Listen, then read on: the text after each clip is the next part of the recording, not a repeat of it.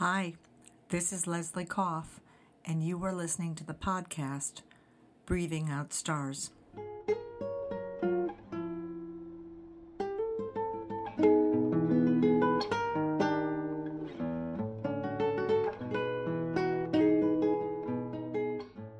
Well, I haven't been on for a while. That's true. I'm asking for a little bit of grace. Today I'm going to talk about grace. A specific kind of grace. There was just grace. Really, it was pure, unadulterated grace, like the old-fashioned kind. You know, the gift of the Magi kind of grace, when the young bride cuts off her hair to sell, to buy a chain for her new husband's pocket watch. But he has just sold his watch to buy sterling combs for her long, beautiful hair. It's the kind of grace in that story, the gift of the Magi, but not quite. It's a story of our times. Whatever your ideological leanings, I hope that you will be able to take a moment to take in this story and to feel its power. Because it's powerful, it's a good one, and I believe it shows us the path to get us through these times.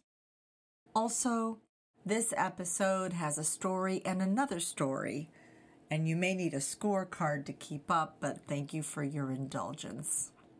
First, I want to tell you the story about the Christmas truce of 1914.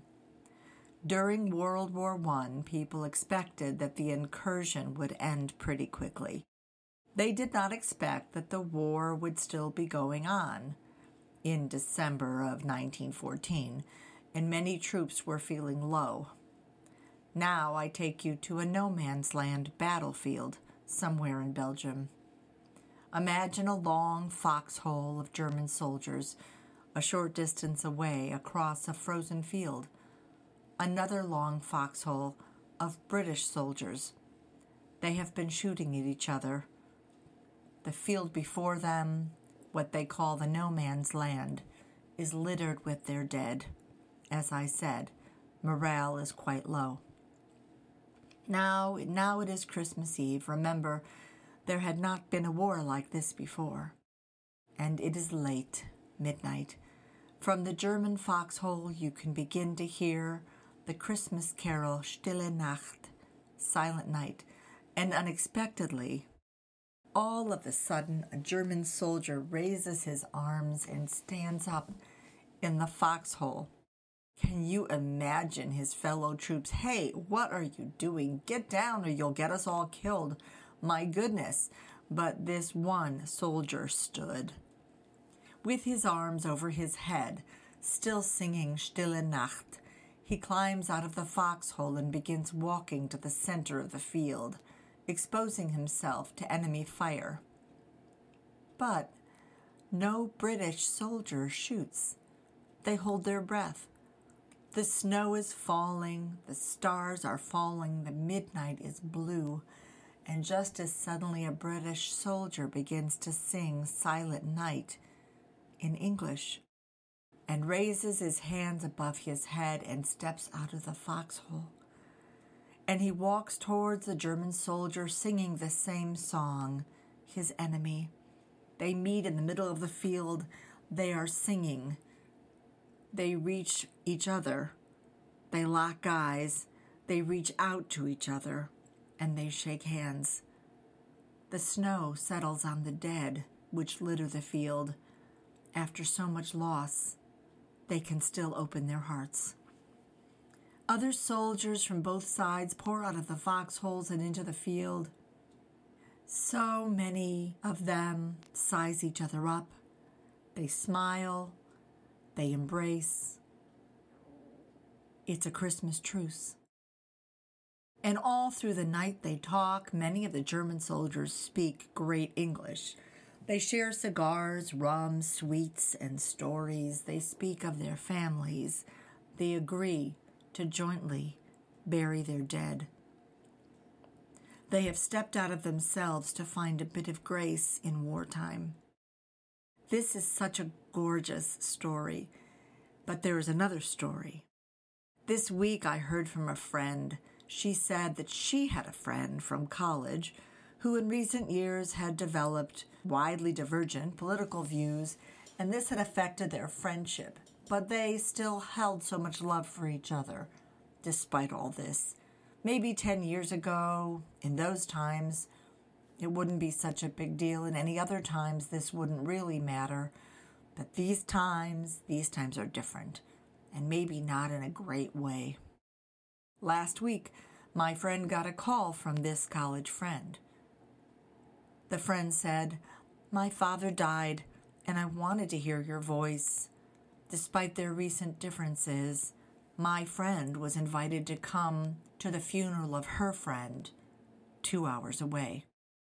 Now, forgive me here, but the point of this story is that my friend was going to a funeral where the guidelines surrounding public health during this pandemic were different than those to which she had become accustomed. And this is where I beg your indulgence. My friend drove the 2 hours to the funeral, and she protected herself with the best mask that she could to the best of her ability, knowing that she has young children at home. She followed her heart because her friend, the daughter of the deceased, has asked her to attend, but she was uncomfortable in that setting. Sometimes it's not easy to do the right thing, and she was not sure she was doing the right thing. Once at the funeral, she sat way in the back. There was at least one person who approached her in an unfriendly way and made it clear to my friend that she was not welcome because she wore a face mask. Yet, my friend stayed. And then she drove the 2 hours home. She asked me, "What do you think? What do you think about what I did? Do I do the right thing?" So here is my point. The world, our world such as it is in an ideological war. We are set in our own foxholes, in the dark, in the snow, cherry red with the blood of the fallen. My friend, by driving the 2 hours and attending that funeral, stepped out of her foxhole with her arms in the air, singing in her own way, "Silent night, holy night, all is calm, all is bright."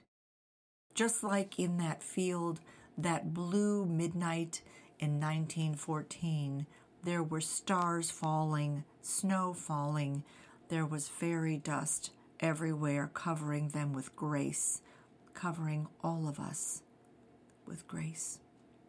I believe that grace grows. A little bit of grace grows into a field of faith and humility. Faith that lifts us, not just in no man's land, but in every person's land. My friend asked me of what I thought of what she did. In response, I told her the story of the Christmas truce of 1914. I cried as I told her about the German soldier climbing out of the foxhole, singing into the night, his arms over his head, and the British soldier meeting him. And she cried as well. If more people stepped out of their foxholes, I believe in faith and in grace, there would be more hope for the world we are in now. Consider for a moment that we're living in this time for a reason. Consider that you chose to be alive during this time, for these times. This is, for each of us, an opportunity for grace. If I cut my hair to sell, to buy you a golden chain, will you sell your watch for my sterling hair combs? What is it that we can sacrifice and let go of that we have valued in the past to find grace? Our need to be right? Our pride? If we could step out of our foxholes, bury our dead together, this would be the grace that we need. I offer blue grace, magical grace. One person at a time, everywhere in small ways, each of us. I ask you, where in your life can you find grace? In song, in faith, in beauty, in night, in stars, in snow.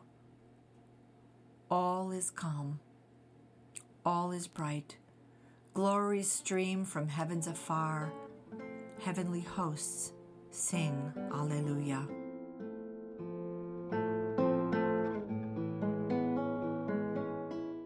This has been Leslie Koff, and you're listening to Breathing Out Stars.